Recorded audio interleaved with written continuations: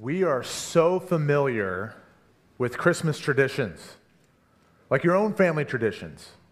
Maybe you all get together and you put the tree up the day after Thanksgiving, or maybe you go to grandma's house for Christmas Eve or Christmas, or maybe you get up early on Christmas morning and open presents. Those are family traditions. We're also familiar with our culture and the traditions that we have in our culture, like the giving of gifts, or Christmas caroling, or cheesy Christmas movies. We have lots of Christmas traditions. I think most of us are familiar with the Christmas story as well. It goes something like this. There's a young girl who... Is it still on? Oh, thought I lost you. There's a young girl who receives a message from an angel. The angel says, the Savior of the world is going to be born to you. This girl is also told that there's her cousin Elizabeth who's expecting a child, and that child is going to make the way for her child. So she goes to Elizabeth. And Elizabeth's child in her belly jumps and leaps for joy, filled with the Holy Spirit, that the Savior of the world was coming through Mary. But Mary was, she was engaged to a guy named Joseph. And adults, mommy and daddies, understand that Mary shouldn't have been pregnant, right? And Joseph was upset. So he was going to divorce Mary. He was going to cut off their engagement, but the Lord said, no, it's okay. Well, there's also this guy way over in Rome, and actually years earlier had said there's going to be a census of the whole world. I want to know how big my kingdom is. And so Joseph and Mary had to go to the place of their forefathers in Bethlehem. And Mary at this point is way prego, as they say these days. And she goes down to Bethlehem. But there's no place in any house in Bethlehem for them to stay. And so they end up staying in a barn. And that's where Jesus is born. And then there's also these angels out here in Bethlehem. These angels appear to these shepherds who are out in the fields. And all of a sudden, it's just bright lights, and they're saying, "Glory to God in the highest." And these shepherds have to figure out what's going on, so they go into town, and they see in this barn, there's the Savior of the world. And then later on, some wise men come, and they see a baby/toddler Jesus. That's the Christmas story, right? Oh yeah, and there's this guy named Herod who tries to kill baby Jesus. But that's what Christmas is all about. Not the killing of Jesus, but that Jesus comes to earth, right? But that's just a small speck of what God is doing. That is literally just a small speck of what God is doing throughout all of eternity, throughout all of human history. Christmas represents just one aspect of his big plan. So several months ago, Zach Olson and myself got together, back when he was an intern. We said, let's come up with something for Christmas. And Zach came up with one idea, and I shot it down. It wasn't very good. Then he came up with another idea. He said, Christmas in context. Let's look at the Old Testament and see what Christmas is all about. And I said, that's a great idea. And so it's with that in mind, we're turning to Isaiah chapter 11 today. And today we're going to look at the big picture of what Christmas is all about. Now, I'll give you some background here. I need to paint the context of Isaiah. We're just showing up in Isaiah 11, and it's like, okay, well, who is Isaiah? What's this book all about? Well, Isaiah is a prophet. He prophesied about 700 years before Jesus was born. He was a prophet in the southern kingdom of Judah. Now, say southern kingdom of Judah, what is that? Well, after King David had a son named Solomon. Solomon then had a son named Rehoboam. Rehoboam, he messed everything up. The northern 10 tribes, they left and they became Israel. And then there was the southern 2 tribes, Judah and Benjamin, and they become Judah. Well, Judah had some good kings and they had some bad kings. Israel, they had completely bad kings. And so these Assyrians come in and they conquer Israel. They take those northern 10 tribes, they separate them from their land, they have conquest over them. And in Isaiah's day, there's a wicked king. When he first begins prophesying, a wicked king named Ahaz. Ahaz is vile. He's actually related to the northern kings of Israel. And he doesn't love the Lord like he should. And Isaiah prophesies that because of this bad leader and because of previous bad leaders and because of the attitude of the people, Isaiah is forced to prophesy that these wicked and faithless people were going to be judged by their God for turning their backs on him. Oh, yeah. And there's that big Assyrian empire that just took out our brothers and sisters and cousins in the north. That Assyrian empire is looming over you. You could be conquered at any moment by them. It's kind of like growing up in the 50s or 60s or 70s or 80s where you thought there was a threat of atomic war. You thought the Russians might send an atomic bomb to the United States, right? Well, they lived with the imminent threat of Assyria. And so you may be wondering, what does this have to do with Christmas? I'm glad you asked, or thought it at least. You see, the same God who promised to judge Judah because of their wickedness, and the same God who judged Israel because of their wickedness, that same God is a God who had promised King David long ago that forever and ever and ever, King David would have someone seated on his throne. And before that, like 14 generations or more before that, the Lord God had promised a man named Abraham. Abraham, through your offspring, all the nations of the world will be blessed. And before that, before Abraham, the Lord promised the first man and woman, you know, the ones that sinned in the garden? He promised that he would make all things new. He would make all things right again. And you see, this God who had told this promise to David and told the promise to Abraham and had told the promise to Adam and Eve, this God is a God who's true to his word. And this is a God who's faithful even when his people are faithless. And that's so applicable to you and I. And so here we are, as we look at Isaiah chapter 11, and God's people have been faithless. They have a wicked king. And he just promises some terrible judgment. We'll talk about that in a second. But that, I think, tees us up for reading Isaiah 11. And I'm going to read the whole chapter, although we're only going to have enough time today for us to look at 1 through 12. But I'm going to read the whole chapter. Isaiah 11, verse 1. There shall come forth a shoot from the stump of Jesse, and a branch from his roots shall bear fruit. And the Spirit of the Lord shall rest upon him, the Spirit of wisdom and understanding, the Spirit of counsel and might, the Spirit of knowledge and the fear of the Lord. And his delight shall be in the fear of the Lord. He shall not judge by what his eyes see, or decide disputes by what his ears hear. But with righteousness he shall judge the poor, and decide with equity for the meek of the earth. And he shall strike the earth with the rod of his mouth, and with the breath of his lips he shall kill the wicked. Righteousness shall be the belt of his waist, and faithfulness the belt of his loins.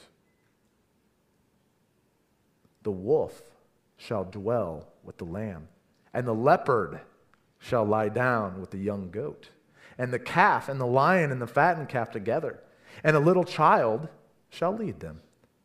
The cow and the bear shall graze, their young shall lie down together, and the lion shall eat straw like the ox. The nursing child shall play over the hole of the cobra, and the weaned child shall put his hand on the adder's den.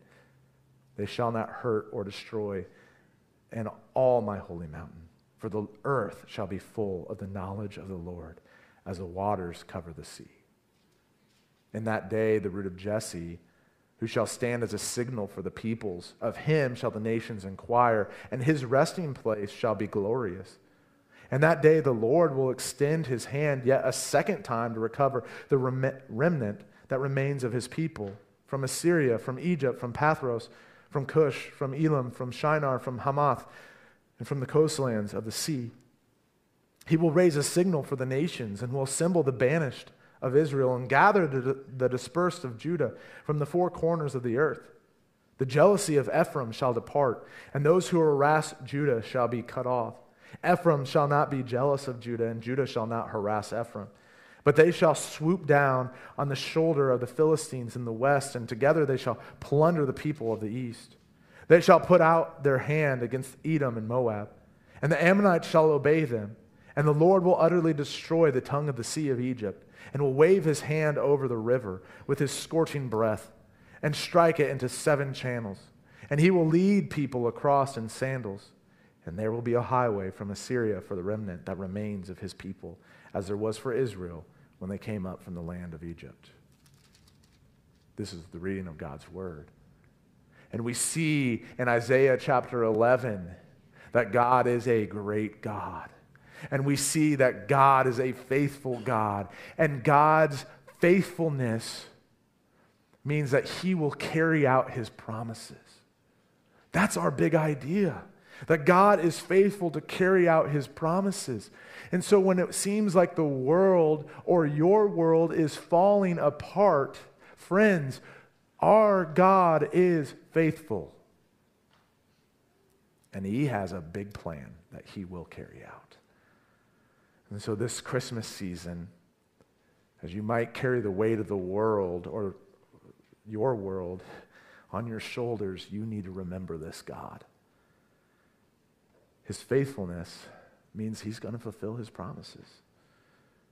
And yes, it means that he's going to bring a baby born in Bethlehem, but it also means that he's going to do something even bigger and greater than that. And in Isaiah 11, we get a glimpse of what God's plan is. We get a glimpse of why that baby was there. So, what are we talking about here? Well, God's faithful to carry out his promises. And God promised back in Isaiah 11, he promises a perfect king. He promises a perfect king. Did you understand that? Did you hear that when we were reading verses 1 through 5? This is a perfect king, unlike any ruler the world has ever seen. But it's kind of scary. Because it starts off in verse 1, there shall come forth a shoot from the stump of Jesse, and a branch from his roots shall bear fruit. A stump. A stump is not what I think of when I think of something mighty. A stump is a tree that has been cut down, right? And what remains is something close to the ground. Why is it a stump? Back in chapter 10, the Lord says this. He tees it up with Isaiah and he says, the Assyrians, those wicked Assyrians, I'm going to judge them. They're wicked. They're vile. Now, if you and I lived in Israel or Judah of that time or any other nation, we would have agreed Assyria was really wicked. When they would conquer people, they would make human shish kebabs out of the people.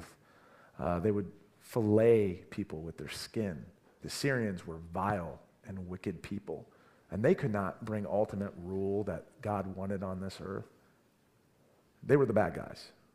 But even the good guys, Judah, David's own line, they were wicked.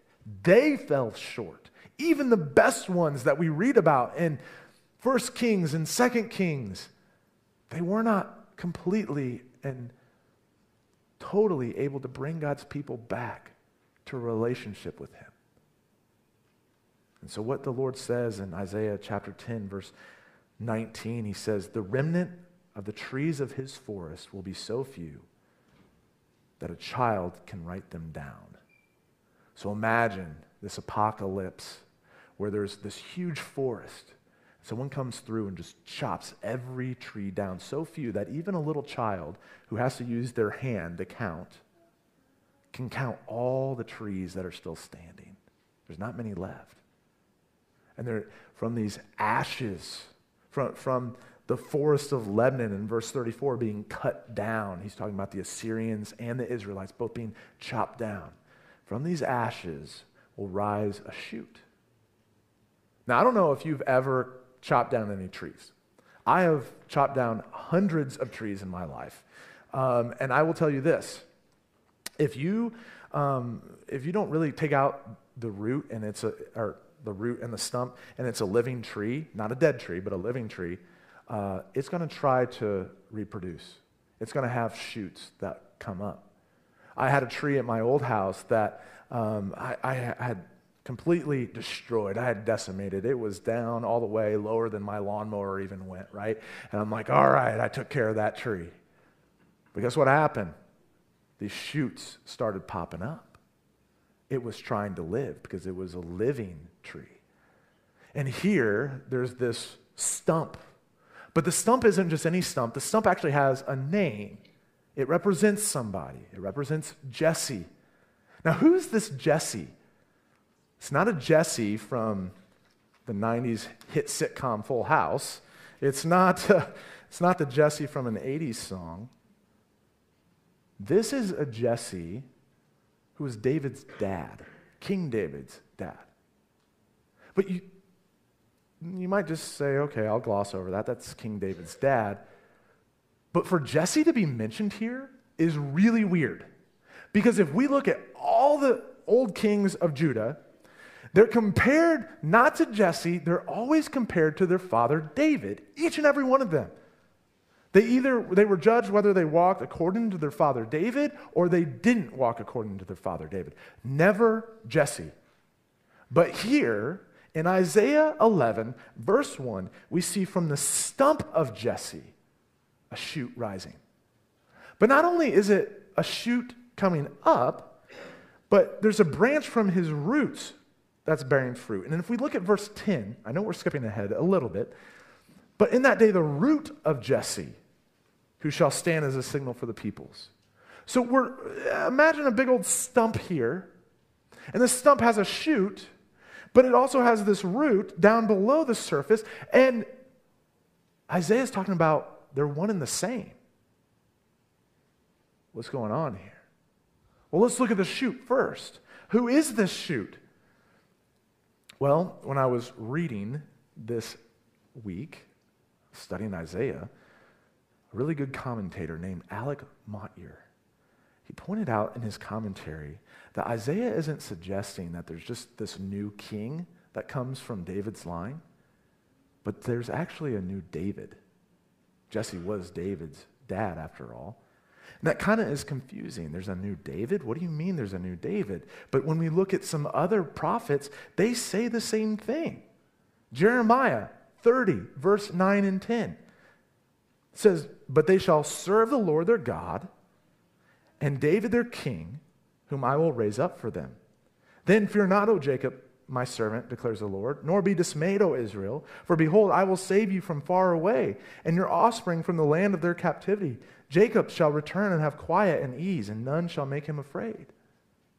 So God's judging the people, but then he's going to bring them back, and they're going to worship the Lord, but the Lord says, I'm going to raise up David.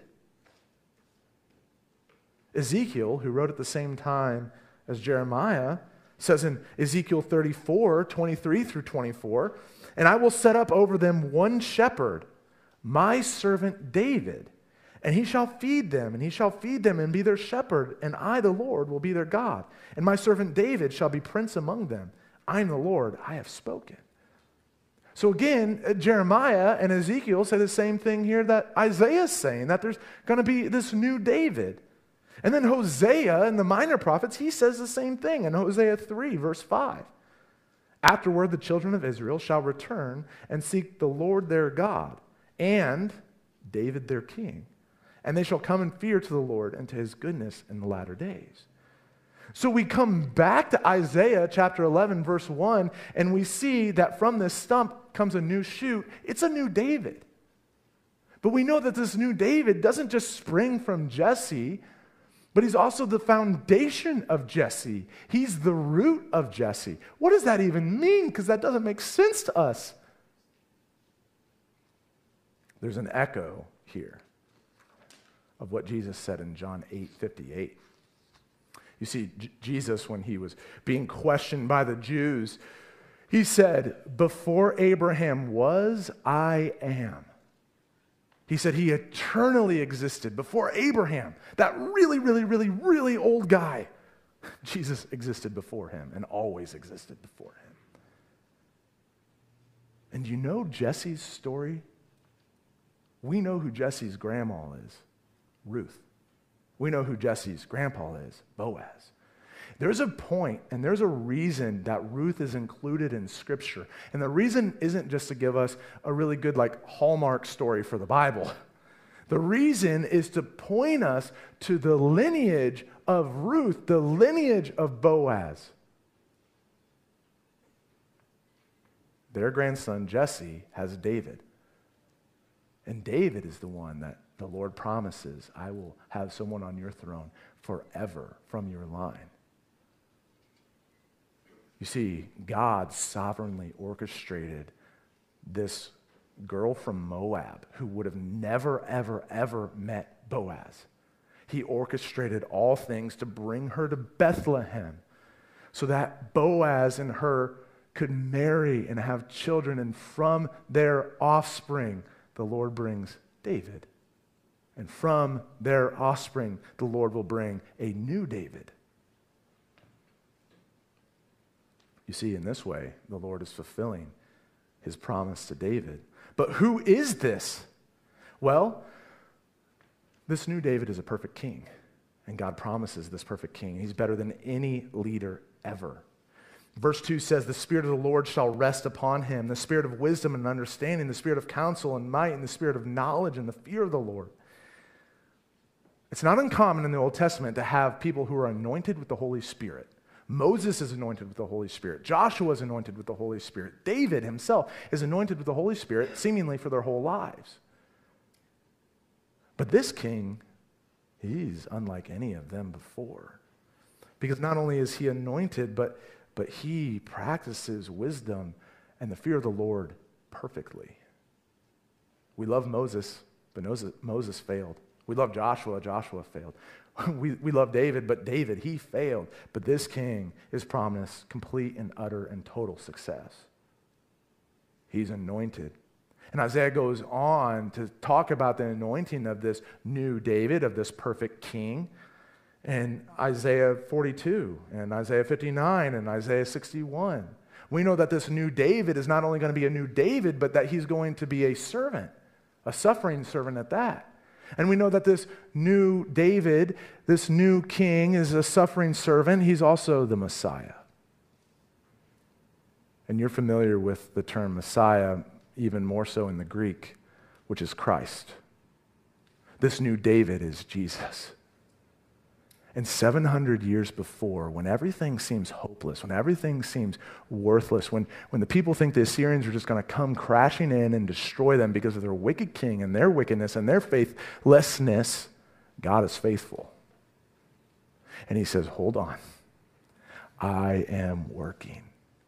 Now, was it on their time frame? No, because I think the people probably would have rather had that perfect king right then and there. But the Lord promised 700 years before that little baby was born in Bethlehem that there would be a perfect king, a new David, someone to make all things right. And unlike the rulers of the world who have to decide disputes and make laws and rules according to worldly wisdom, this king doesn't have to do that. This king is anointed by the Lord, and his delight shall be in the fear of the Lord. He shall not judge by what his eyes see or decide disputes by what his ears hear, but with righteousness he shall judge the poor and decide with equity for the meek of the earth. And he shall strike the earth with the rod of his mouth, and with the breath of his lips he shall kill the wicked. This is strange, and there's a faint hint of what God is doing. Because you see, the people of old, the people of Judah, they think God really only loves them. But he's been trying to say throughout the whole Old Testament that he is a God of the nations. And this God, this new king, this new David isn't just for Israel, but he is for the world. And that's really good, friends. Because guess what? These poor, the people who need justice, that's you and I. We think that we are so mighty and strong sometimes, and we don't even think about us being so mighty and strong. We're Americans. We're the best. But friends, we are spiritually poor and needy. We need a good ruler. We need someone who's going to judge us, not based off of human wisdom, but someone who has that perfection. That person is Jesus.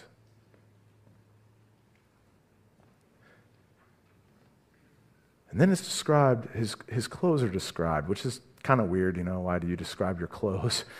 But it plays an important part of who he is. Righteousness shall be the belt of his waist, and faithfulness the belt of his loins. So it talks about a belt. Does it talk about two belts? No, it's showing that he's completely and utterly perfect, and that he's loyal to God. And that's important because guess what?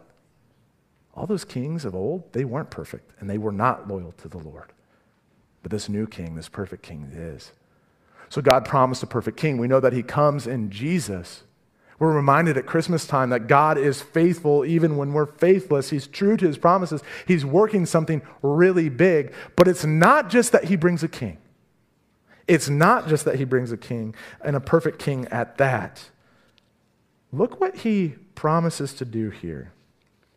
He doesn't just promise to bring a king. He promises to make all things new. Did you guys notice when we were reading Isaiah 11? This is kind of craziness. The wolf shall dwell with the lamb. Don't we have the story of the big bad wolf? Little Red Riding Hood and the big bad wolf? Like the big bad wolf and the three little pigs. But here, there's a new world. Here, the Lord is doing something that we didn't think was even possible. Our world is corrupt. Our world is broken. We need hope, and that hope is found in Jesus Christ and that perfect King who is going to make all things new. He promises us as much in Revelation 21:5. He says in the very last days, "Behold, I make all things new." And this is a glimpse, friends, this is a glimpse of God's faithfulness. And just like the people in Israel, the people in Judah back in Isaiah's day, they needed that perfect king. He hadn't come yet. We need this perfect world, and this perfect world isn't here yet, but it's coming. And we hold on to that hope even amidst all the struggles of this world because God will make all things new. Let me show you what he does here. Let me show you the symbolism of what Isaiah is saying here. Isaiah is saying first that the reconciliation of old hostilities will take place in verse 6. And we understand wolves and sheep, they don't get along. Wolves eat sheep. Wolf in sheep's clothing, right? Leopards are going to lie down with goats. Apparently, leopards and goats don't get along. That's not necessarily in our vernacular, but I've been to the Fort Wayne Zoo, and the animal I trust the least to get out is that leopard. That leopard looks tough and mean. And the calf and the lion, and the fattened calf.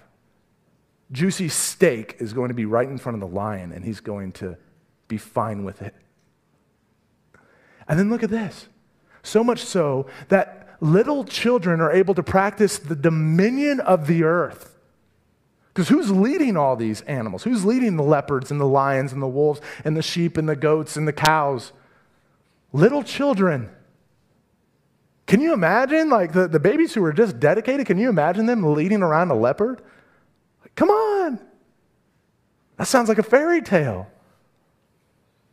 But that's what God is going to do in the new world and his new earth when he makes all things new. It's not just the reconciliation of old hostilities, but he reverses the curse. He reverses the curse. I told you that he promised back to Adam and Eve that he would make all things new. He promises in Genesis 3:15, even though Adam and Eve had sinned and that there would be enmity between the woman and the snake, the Lord rights all wrongs. And so we look at this and we see that the cows and the bears and all of them, they eat the same things. They all eat grass. That goes back to Eden when everybody's a herbivore. They don't eat meat. I know some of us are like, oh man, but it's good. The animals aren't killing each other. People aren't killing each other. But did you see verse 8? This is really important. The nursing child shall play over the hole of the cobra. Now, I've watched enough National Geographics to know that cobras are poisonous, and they are dangerous. And you would not want your little child to play near a cobra or the adder. But in this new heaven and new earth, all things are made new. And so that promise to put enmity between the offspring of the woman and the snake is now completely reversed and put back to how it should be because of this perfect king. Sin will be no more. Satan's power will be no more. The Lord will reverse the curse of this world through his perfect king. That's what he promises here. And then, not only does he reverse this, but he says in verse 9, they shall not hurt or destroy in all my holy mountain, for the earth shall be full of the knowledge of the Lord as the waters cover the sea. That's like saying water is wet, right? The knowledge of the Lord will so permeate all of the earth, all of creation, all of us, that what God is doing is so big when he brings that little baby to Bethlehem, and the baby's born, and the baby grows up and lives a perfect life and dies a death on the cross. That goes back to promising a blessing of the Lord for all the nations. Remember, he promised that back to Abraham. And God is faithful to his promises. And Jesus, he reads that he fulfills this. Back in Luke chapter 4, verse 18. Remember that perfect king is anointed. He's anointed with the Spirit. He says, the Spirit of the Lord is upon me because he has anointed me to proclaim good news to the poor. Friends, that is us. And Jesus comes as that perfect king to bring a perfect world that will all be made new. And you think, oh, this is too good to be true. Maybe it's just for Israel. Maybe Isaiah is just talking about some guy long ago. No. Look at verse 10. In that day, the root of Jesse, who shall stand as a signal for the peoples. The peoples are us. You don't understand that? Well, let's keep reading. Of him shall the nations inquire. That's all of us.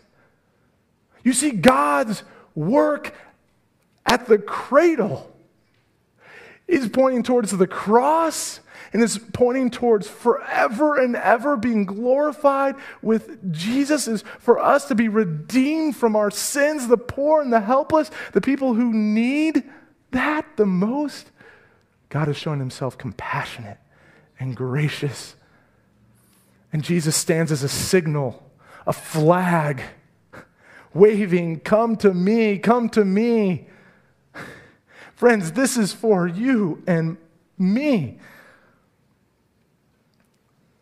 And this is good news because his resting place shall be glorious.